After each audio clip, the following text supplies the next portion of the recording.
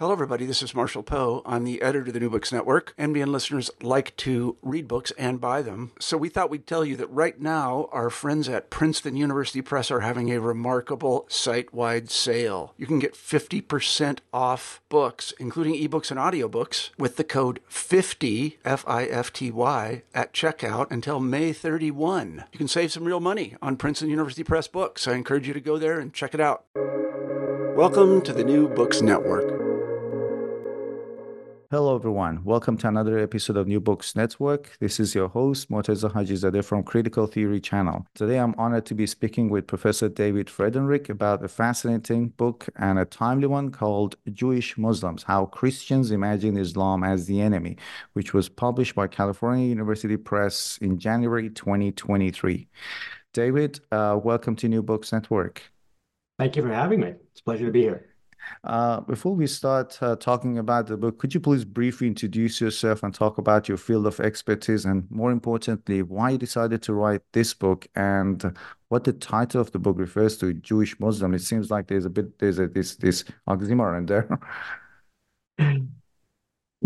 Muslims are not Jews. In fact, that is the first sentence of the book. Jewish Muslims do not exist. They have never existed. What I'm studying or describing in this book are the ways in which Christians talked about people who don't exist in the real world. They invented Jewish Muslims, and they did so for a reason. And what I wanted to understand is why Christians would imagine Muslims as Jews, even when they know that Muslims aren't Jews. And this work grew out of research that I began already as a graduate student in New York, including on 9/11. And that event certainly shaped my interests and my understandings of how Jews, Christians, and Muslims have understood each other over time. This book focuses specifically on how Christians used their pre-existing ideas about Jews to think about Muslims and why they found value in doing so, even though, no, Muslims are not Jewish. In a way, you use it as a metaphor, and that's what you write in the book. So Judaism as a metaphor, let's say, is that right? The language is metaphorical in the same way that when you say, my love is a rose, you don't literally mean that the person you love is a plant. But you use that metaphorical language to say something about that person, about your relationship. The allegation, Muslims are Jews, is similarly metaphorical. I wouldn't say that Judaism is a metaphor, but the Judaism that these Christians are talking about is not what real Jews actually believe or practice. The Muslims that they're talking about are not Muslims that Muslims themselves would recognize. The Islam is not real Islam as Muslims would define it. Both are terms that Christians are inventing, defining, using for their own purposes to construct their own understanding of reality. And like all good metaphors, there is value communicated even though, and precisely because, it's not literally true. My love isn't a rose, but I can tell you something about the person I love through that metaphor. Muslims are not Jews, but Christian polemicists used that metaphorical language to communicate something to their audiences. And I wanted to understand what that is and why they found that metaphor to be useful. And let's broadly talk about how Muslims were imagined in biblical texts or in Christian worldview. You use some examples. For example, there were associations of the Dome of Rock with Jewish temple. So I'm kind of keen to know, generally speaking, how they were imagined in biblical texts and in the Christian worldview, and what were the source of these Christian ideas about Muslim, how they became popular, especially before the rise of Islam in the 7th century. That's the irony of this all. Christian ideas about Muslims are grounded in the Bible. The thing is that the Bible predates Islam. which means that Christian ideas about Muslims predate the rise of Islam. When Christians encountered Muslims beginning in the 7th century, they didn't say, oh, wow, this is a new group of people. They have a new set of ideas. Let me take a moment to understand who they are and what they believe so that I can engage with them as real people. They instead turned to the Bible because Christians understood the Bible to be the source of truth and authority. And they said, okay, who are these people and how do they fit within my pre-existing scheme of understanding humanity?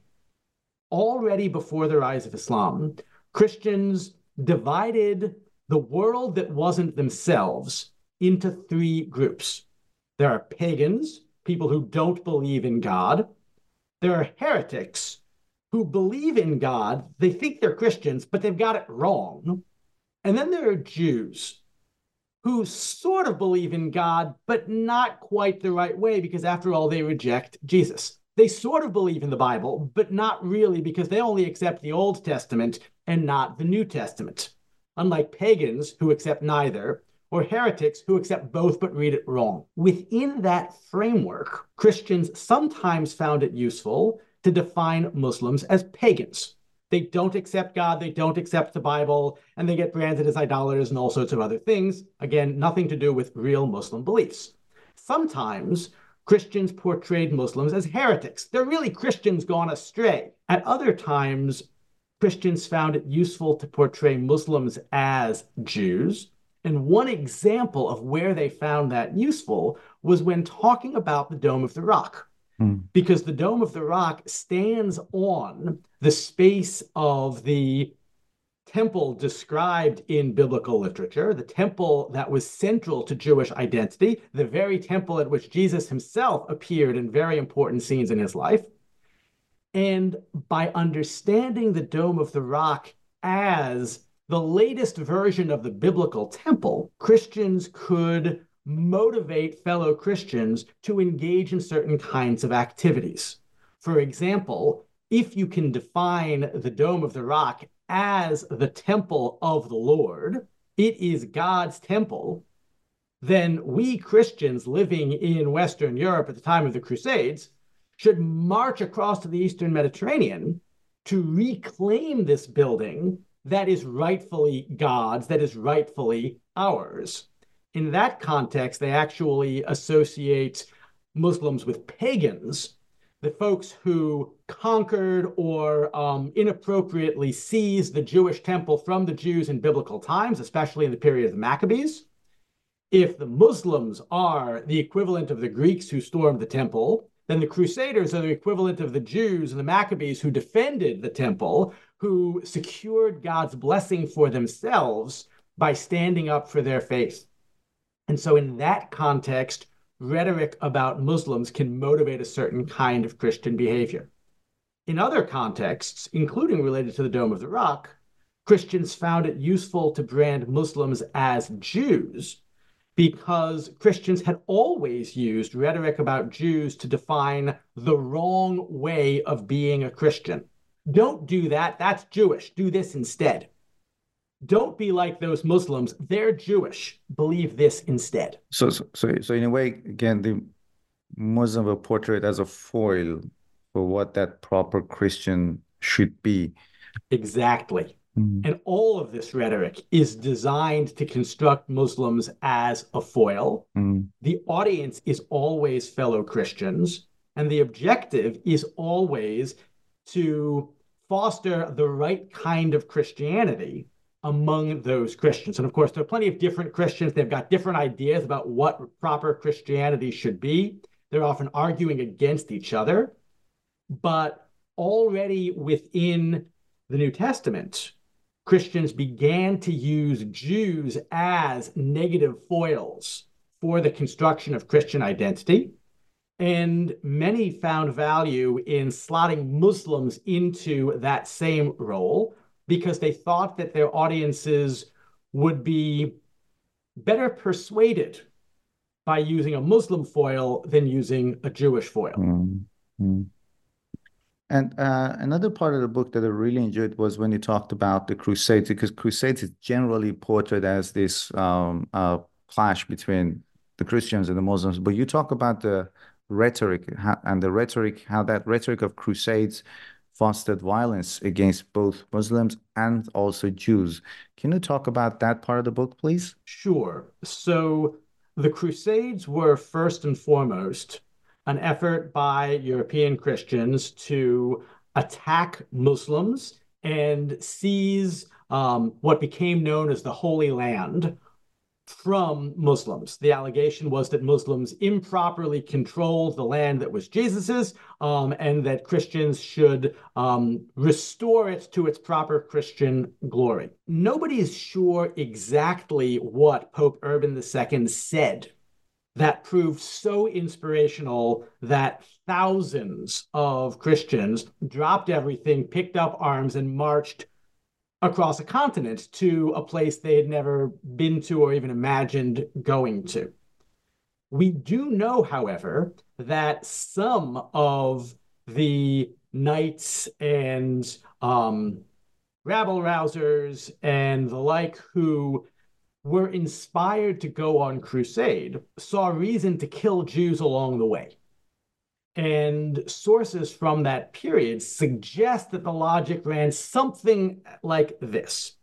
Here we are marching all the way across to foreign lands to avenge Christ against those who have conquered Christ's burial place, the site of Christ's resurrection.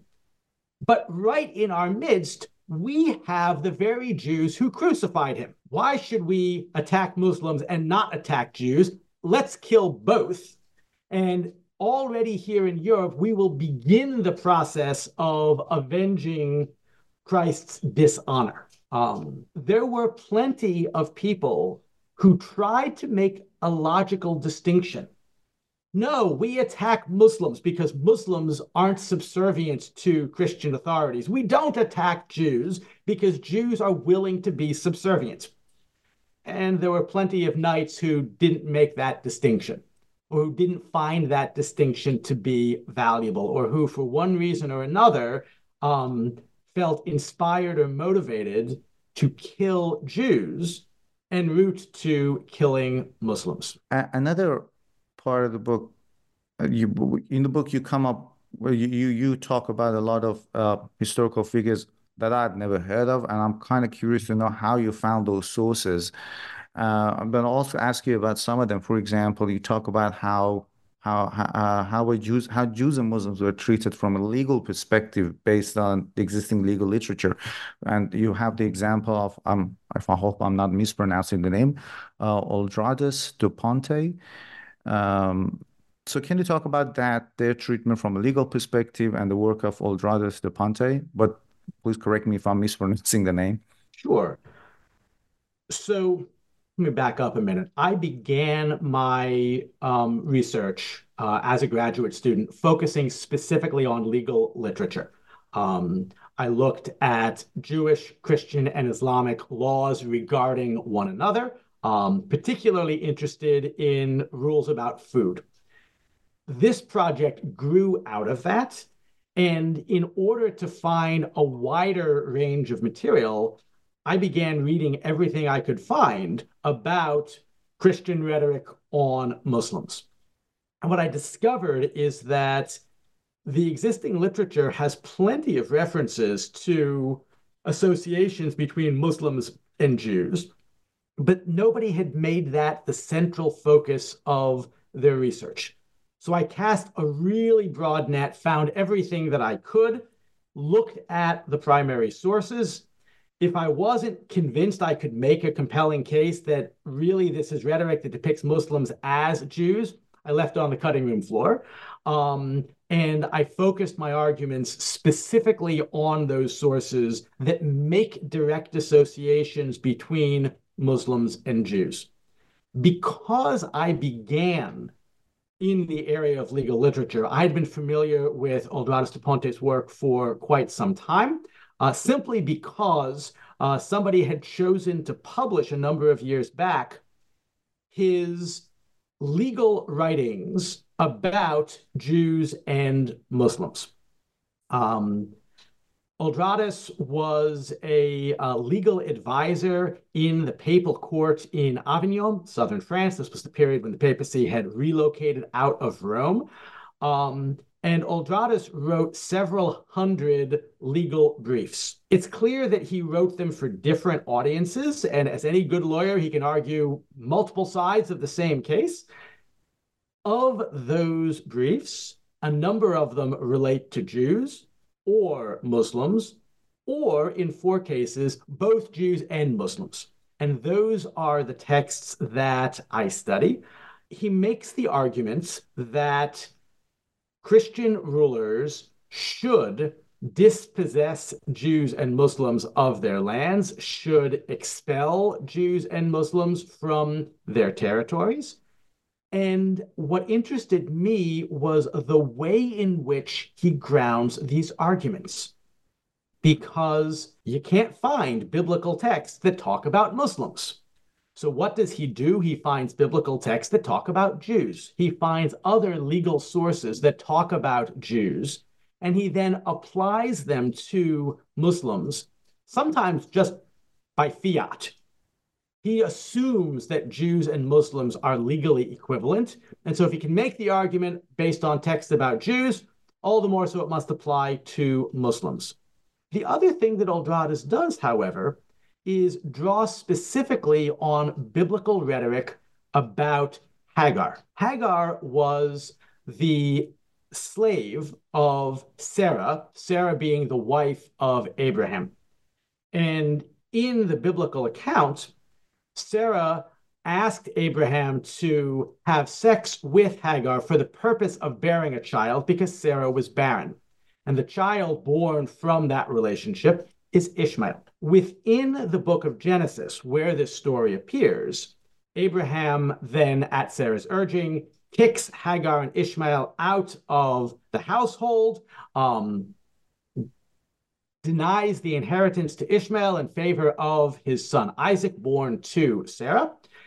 And you have a genealogical account that describes the emergence of different ethnic groups. The Ishmaelites come to be associated with the Arabs.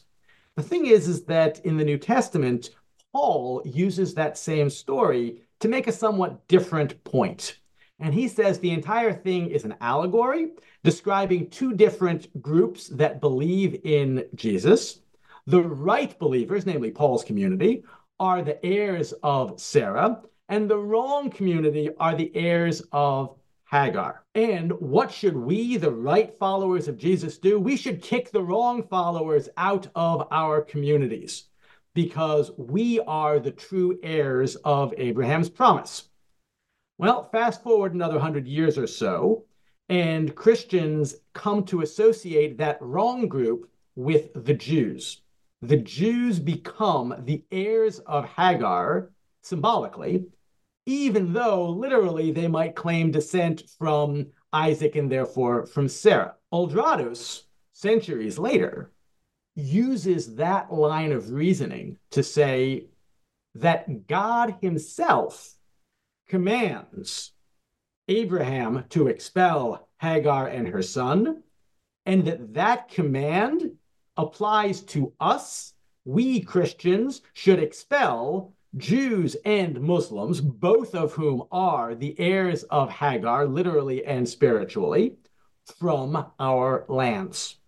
And so he's using biblical texts as interpreted through the lens of anti-Judaism, as then applied to Muslims who are Jewish, to make a case for political action in Western Europe, particularly Spain, France. To some degree, he's speaking about England as well during this period of the 14th century.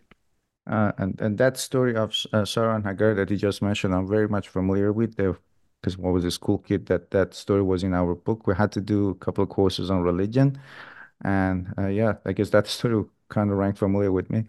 Uh, how about Timothy the First, the patriarch of the Church of the East, and who was he, and how did he portray Muslims as the new Jews. Great. Timothy is somebody I had never heard of before embarking on this research project. Aldradus is somebody nobody would have heard of if they hadn't been studying law. But to clarify, when I began my study of Christian law, I focused primarily on the Latin material of the Western churches, what we now associate with the Roman Catholic Church. Timothy the First was patriarch of the Church of the East. That was a particular form of Christianity that became very popular in Iraq. It broke away from what became the Western traditions in the fourth, fifth, maybe even beginning of sixth centuries. Timothy was the leader of the Church of the East during the 700s, if I'm getting my memory correct, maybe even early 800s. And he was responsible for helping his followers understand how and why they should continue to be Christians in a now Muslim-dominated society. Not a Muslim majority society yet. The vast majority of people who lived in Iraq during this period, early 800s, were Christians or Zoroastrians, but Muslims were in charge.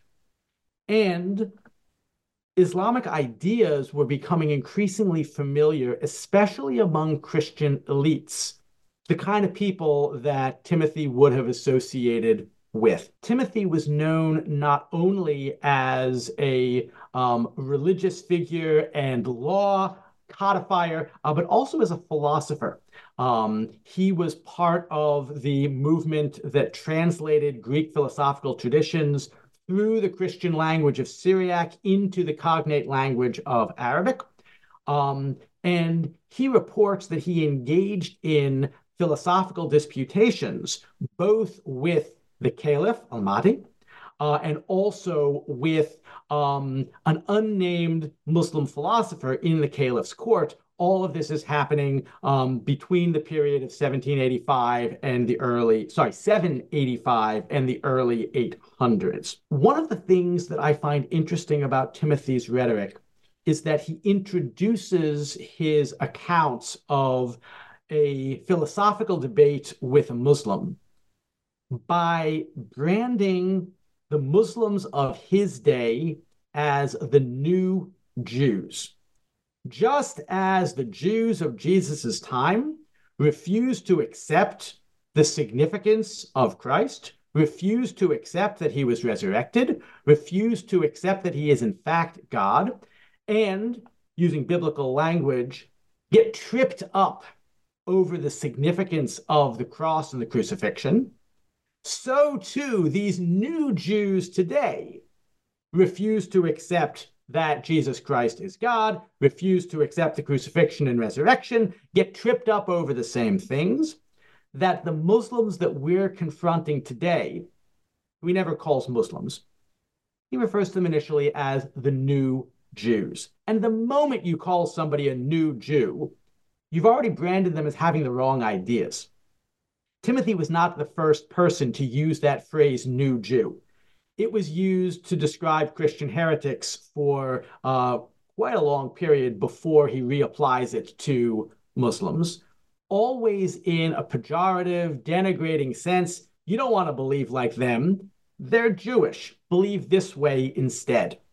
Timothy is doing exactly that, but now his goal isn't to persuade Christians to believe this form of Christianity rather than that form of Christianity. The goal is to reinforce their Christian convictions in an environment which Muslims are increasingly powerful, and Islam might be perceived as a compelling alternative. Another part of the book that I was really interested in was Theodore, the person talked about Theodore Barconis, and he had this fictional dialogue with a Muslim student. Can you talk about him and tell us who he was and what what is the significance of that fictional dialogue, that text you discuss in the book? Theodore Barconi lived in Timothy's Church of the East. They probably knew each other. But Theodore was a school teacher rather than a organizational leader. He is best known for writing what became a very popular textbook for helping students within the Church of the East understand how to interpret the Bible. And biblical interpretation was always key to Christian formation because Christians had to help one another understand how to prove their convictions on the basis of biblical texts, many of which, to be perfectly honest, predate the particular sets of beliefs that these Christians are trying to promote. And so what Theodore does, he publishes a version of this, and then he goes back and adds an extra chapter because evidently the original version wasn't good enough.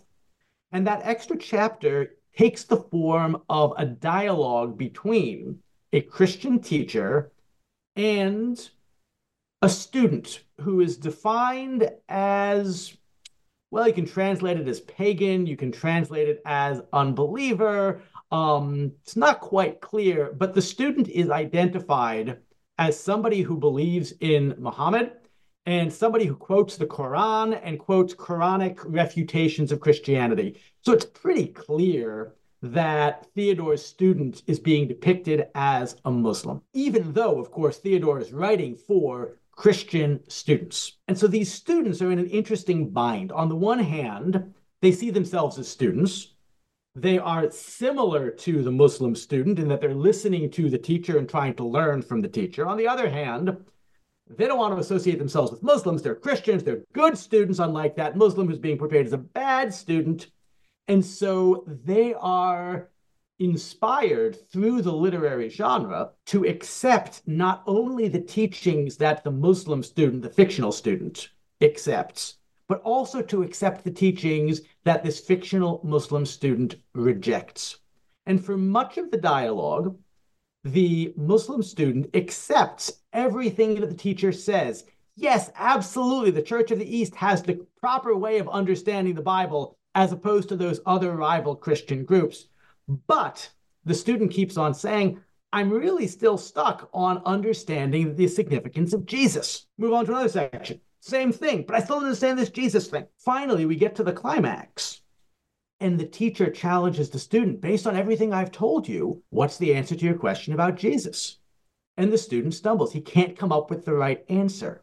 The right answer, according to the Christian teacher, is that the Bible teaches us that Jesus is God. And the student refuses to accept it. And in that moment, the teacher brands the student as a Jew.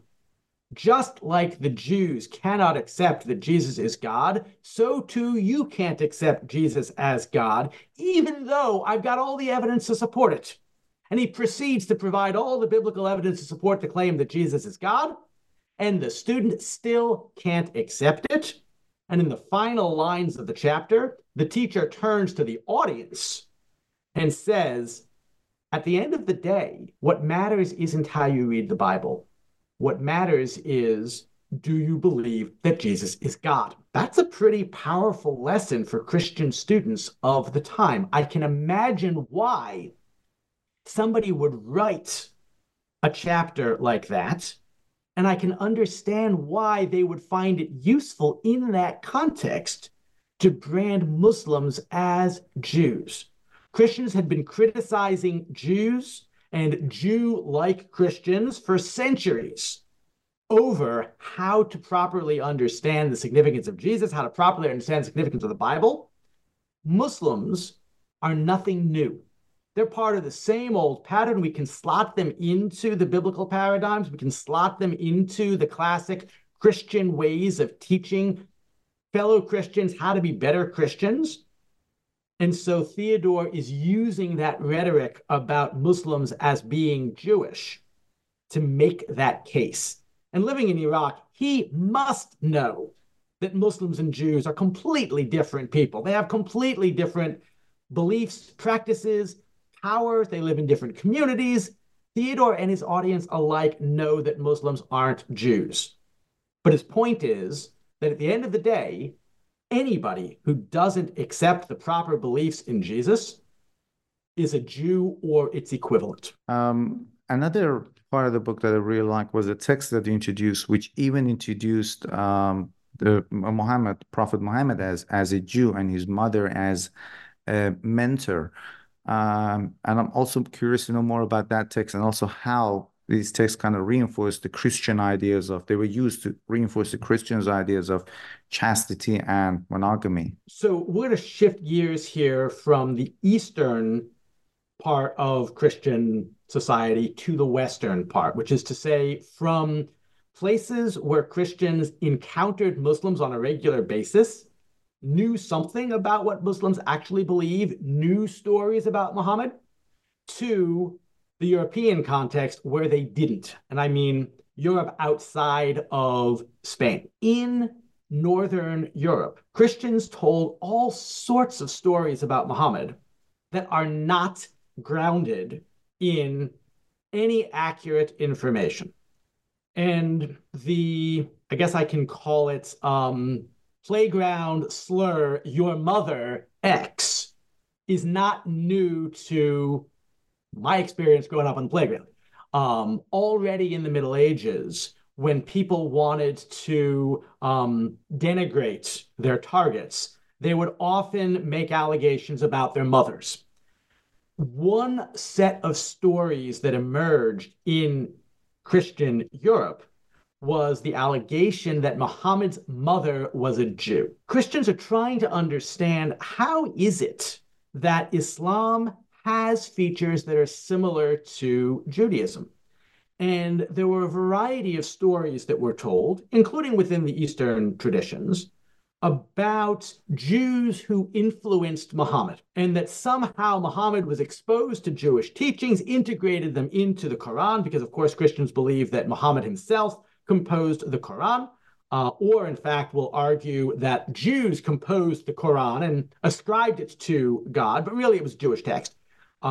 Stories about Muhammad's Jewish mother embed the Jewishness in Muhammad himself. He was a Jew. Some of the same stories, or variants of the same stories, identify Muhammad's mentor as a Jew.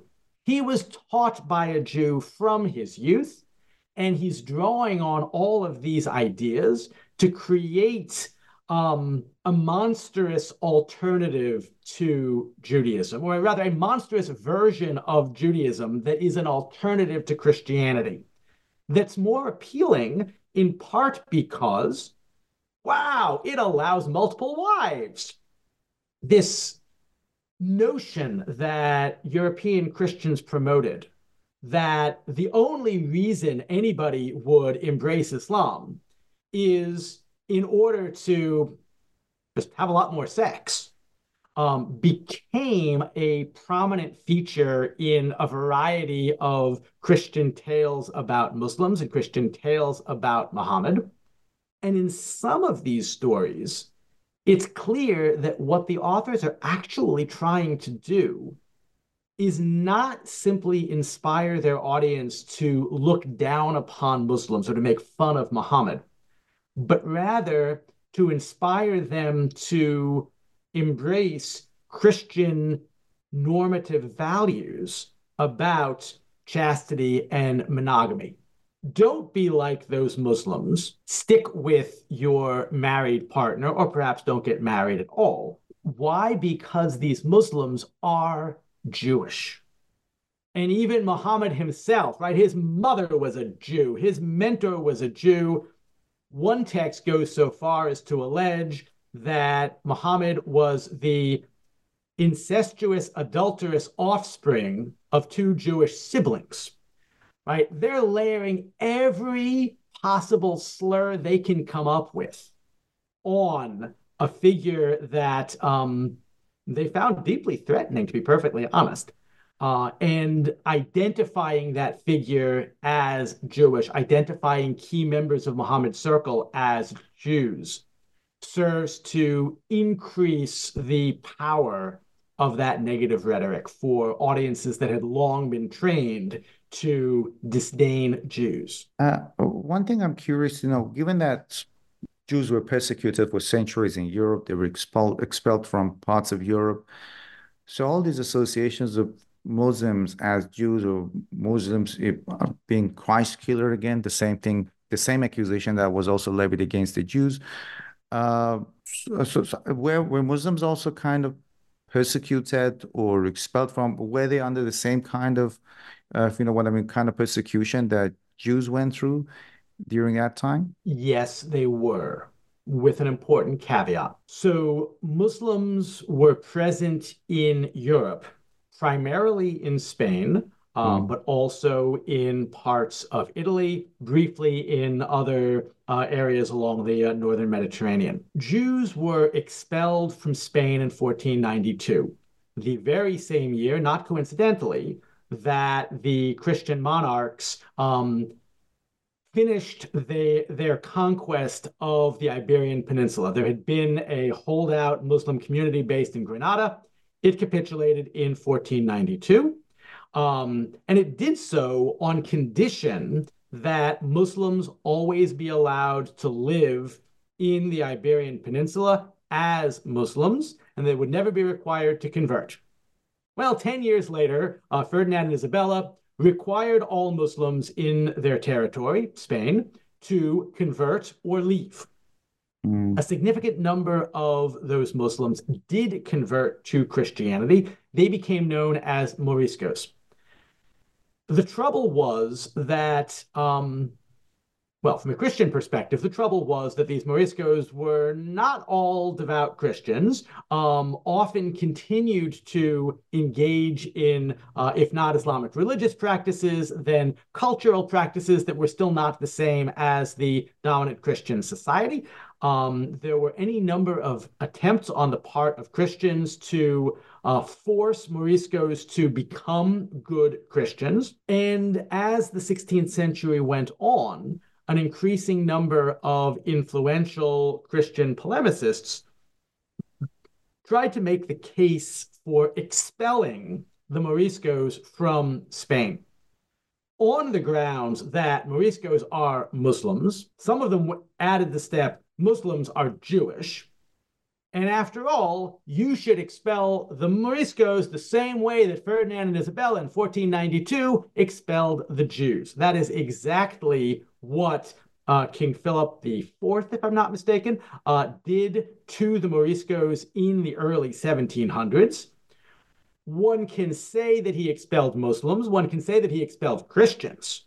Moriscos self-identified, at least publicly, as Christians. But a lot of the polemic that was designed to encourage the previously unheard of notion that Christians should expel fellow Christians and kick them out into non-Christian lands was to allege that these Moriscos were not, in fact, Christian. Some went so far as to say they are, in fact, Jews. And rhetoric associating Moriscos with Christ killers helped in that process. Rhetoric about Jews as Christ killers often had really harmful impacts on local Jewish communities. That kind of rhetoric, either that Jews killed Christ in biblical times, or that Jews are reenacting the killing of Christ by killing innocent Christian children, or by tormenting the Eucharistic host, which, according to Christian theology, becomes literally the body and blood of Christ. Stories about Jews doing harmful, destructive things to the host or Christians were used to spark riots against Jews, mass arrests and murder of Jews, the arrest and conviction and execution of Jews. The folks who were trying to expel the Moriscos didn't want to kill Moriscos.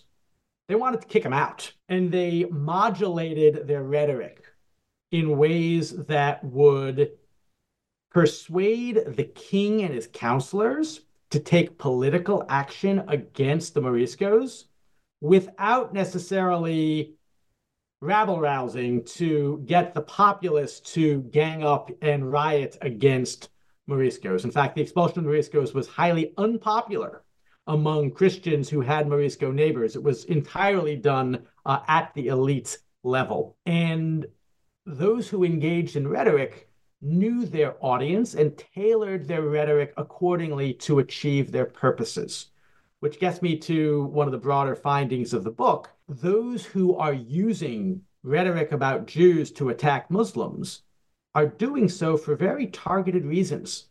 They have goals, and they're being very strategic about how to achieve them. They don't always achieve their goals. In this case, they did. The Moriscos were expelled.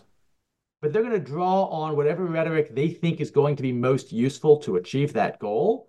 And rhetoric, even alleging that Muslims killed Christ, notwithstanding the fact that Muslims didn't exist at the time of Jesus, can serve to advance Christian objectives. And when it does, they use it. You talk about a shift in this anti-Jewish polemic in the 13th century to portray Jews as anti-God. And how did it align them with the Muslims in this case? And how did that shift come about? So there's a much broader shift that occurs. Many classic Christian texts, rooted primarily in Augustine, who was one of the most influential Western Christian thinkers of the early 400s. Augustine insisted that Jews have an important place within Christian society, that Jews are the unwitting witnesses to Christian truth claims about Jesus, and we need them in our midst to attest to the authenticity of the very biblical text that they fail to understand. Over the course of the Middle Ages, particularly during the 1200s, Christians begin to challenge that understanding of Jews, and they begin to allege that Jews don't simply misunderstand the Bible, they don't misunderstand God, they actively reject God.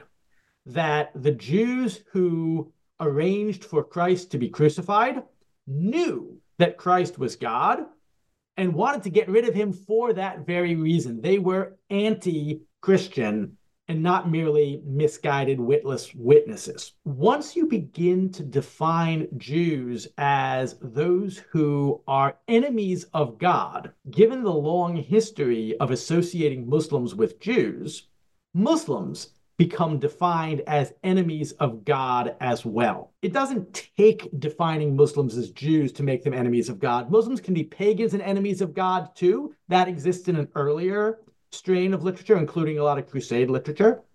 But when you combine Muslims as pagans who hate God, Jews who hate God, you end up with a notion of everybody who is not Christian becomes an enemy of Christ. You have depictions of biblical antiheroes, biblical figures like Pontius Pilate, who was the Roman governor who ordered Christ crucified, Pharaoh in ancient Egypt of Moses' time.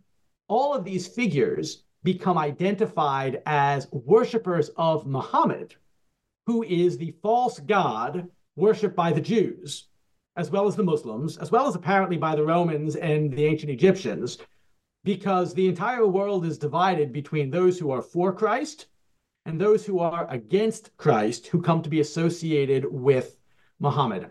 This is a very dangerous set of rhetoric that helps us to understand a lot of contemporary rhetoric that alleges that Muslims don't really believe in God. The notion that Muslims don't really believe in God goes way back, and rhetoric about Muslims and Jews as believers in the Antichrist, or in Muhammad as Antichrist, or in Muhammad as the false god, play important roles in building up this notion of a binary antithetical distinction between Christians and Muslims, rooted in the Bible itself. And how about Luther, what was his role in sort of condemning Judaism and also Islam? So Luther takes that binary system one step further. He teaches that the only proper way to be a Christian is, in modern terms, to be a Protestant, not a Catholic. And he uses rhetoric about Jews to brand Catholics as Jewish. He uses rhetoric about Muslims to brand Catholics as Muslims, sometimes then using them through the Muslims to brand them as Jewish. But Luther then creates a new innovation, which is to say that he grounds negative rhetoric about Islam in the Bible itself, parallel to grounding it in negative rhetoric about Jews found within the Bible. And so Luther's significant for two reasons. One is he lumps Catholics in with Jews and Muslims as the enemies of Christ. He'll even lump rival Protestants, those who don't follow what we would now call Lutheranism, in that group of folks who do not truly worship God. They don't truly have faith in Christ. They are, in fact, worshipers of the devil. And it's really an us versus them in this world. That's piece one. Piece two is Luther is able to ground that us versus them rhetoric in the Bible itself, such that biblical authors are directly condemning Islam, even though Luther knows that Islam is post-biblical. Because, according to Luther, Islam does not accept faith in Christ, it must therefore be a religion of violence, a religion of lies, a religion of misogyny, a religion that undermines everything that we hold valuable about Christian society. How do we know this? The Bible says so. And because the Bible says so, we must resist the Muslims. We must resist the Jews. We must resist the Pope and his Catholics, because that's what it means to be a good evangelical Christian. Luther's term evangelical refers to everybody we would today call Protestants. Many of those who self-identify as evangelicals today are not Lutherans, but they are absolutely following in Luther's way of understanding Christianity as being grounded in faith alone, in God's grace alone, in Scripture alone. And many of them have adopted that same binary understanding that puts Muslims beyond the pale as the antithesis of proper Christian values and is a dangerous threat to Christian society. Luther was already making that case. He was making that case in the context of Ottoman military advances into the heart of Europe. But a lot of that rhetoric continues to find audiences in the present day as well. And as a last question, so there has been a lot of anti-Semitism in the past, and in the book you also make the case that sort of maybe Islamophobia is a new term that we use these days, but there has been this prejudice against Muslims as well. Do you see, and I think off the air before we recording this interview, I did mention that given the current crisis in the Middle East, there has been a rise of anti-Semitism and also Islamophobia around the world. Do you see any parallels between the way Muslim and Jews are portrayed these days compared to the past? That is a very good question and a complicated question. I'm going to give a long answer to it. First of all, I want to emphasize that the book focuses less on anti-Semitism than what I call anti-Judaism. And the difference is that anti-Semitism blames Jews as Jews for things that are wrong. The Jews are intrinsically, inherently inferior. They're dangerous. They're a threat. We need to combat Jews in some way. The notion that Muslims are Jewish is not anti-Semitic in that sense, because by definition, Muslims aren't Jews. Rather, what Christians are doing is engaging in a rhetoric of anti-Judaism. Anti-Judaism focuses not on what Jews are, allegedly, but rather on what certain people do or think.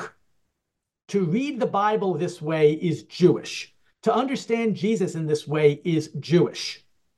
Don't be a Jew, believe this instead. And the power of the rhetoric of anti-Judaism is that it can inspire Christian audiences to act in a different way, to themselves believe and behave differently, because the alternative is for those Christians to become Jewish themselves. Anti-Semitism is racist. It assumes that Jews are inherently this and that we are inherently something else. Anti-Judaism is a much better form of moral encouragement because it's got that stick attached to it of you could become a Jew if you don't behave properly. And Muslims become a banner example of people who fell into Judaism. Don't be like Muslims. They've become Jews. Islamophobia also has those kind of dual dimensions. There are dimensions of Islamophobia that are absolutely racist. Muslims are inherently inferior for this and this reason. And there are also forms of Islamophobia that use negative rhetoric about Islam to inspire certain kinds of behavior. That's what Luther was trying to do. Don't be a Muslim. Follow this understanding of Christianity instead. Some of the rhetoric that we're seeing playing out today is using negative rhetoric about Jews and Muslims to inspire audiences to be better Christians, to be better Americans, right? Don't be Jewish. Don't be Muslim. Do this instead. Vote for this candidate, support this kind of political policy. We can see today both forms, anti-Semitism and anti-Judaism, anti-Muslimism and anti-Islam, if you want to use two different terms for Islamophobia as opposed to two different terms for Judeophobia. All of these are in play, which is to say that the same patterns of thinking that we saw in pre-modern times continue to animate rhetoric today, continue to inspire people to act in really dangerous ways today. And there's an important difference, in part because of the Israel-Palestine conflict, which many people perceive as a conflict between Jews and Muslims. There's much less reason for people engaged in rhetoric to claim that Muslims are Jews. Muslims and Jews have moved in somewhat different ways in Christian thought and its Western successors. Sometimes Muslims and Jews are still being portrayed as allies to one another. Often they're being portrayed as rivals and enemies to one another. Both are increasingly subject to discriminatory rhetoric, to violence, to persecution in one form or another. My hope is that by understanding the ways in which this rhetoric has functioned in the past, we can better understand and confront what's happening now. Not because the same thing is happening, but because some of the same underlying dynamics continue to be relevant. And that was a very, very good response. And I think your book, I myself, when I read the book, I learned a lot, and I could kind of see the parallels with what's happening these days, both in the Middle East and also in America and Europe as well, given the way the Muslims and also the Jews are portrayed, and how you described using both these tropes, like Jews or Muslims. Don't be like them, but be a good American, or be a good Christian. I myself was born in a Muslim family. We've always been a non-practicing family, so I think I was just born in Iran. And when I moved to New Zealand to do my PhD, whenever I was in a gathering or an event, I did a PhD in English literature. So I introduced myself, where I came from, and the first question I was asked, and I guess the reason I was asked that question was that I had a glass of wine. Was that, okay, are you Muslim? And because I had never been a practicing Muslim, I always said no. But the question kept coming at every event, and I knew what the source of that question was. So I started introducing myself. I didn't want to reinforce the stereotypes in the mind because there were lots of Muslims, even practicing Muslims, who were kind of liberals like me. And I said, I think 2 months later, I would say I'm a cultural Muslim, but then I kind of started to problematize that term. And whenever I get that question nowadays, I just say, yeah, I'm a Muslim, I'm a practicing Muslim. And I guess I'm just deliberately doing that to further confuse them because I know that the questions are based on some stereotypes. David, thank you very, very much for taking the time to talk with us about your wonderful book. It's a fascinating book that I can't recommend strongly enough to people who are interested in this topic in history, and also how the whole discourse about the Muslim and Jews is being described. I guess your book sheds a lot of light on these topics as well. Thank you so much for your time. Thank you for making the time as well. I'm so glad you enjoyed the book.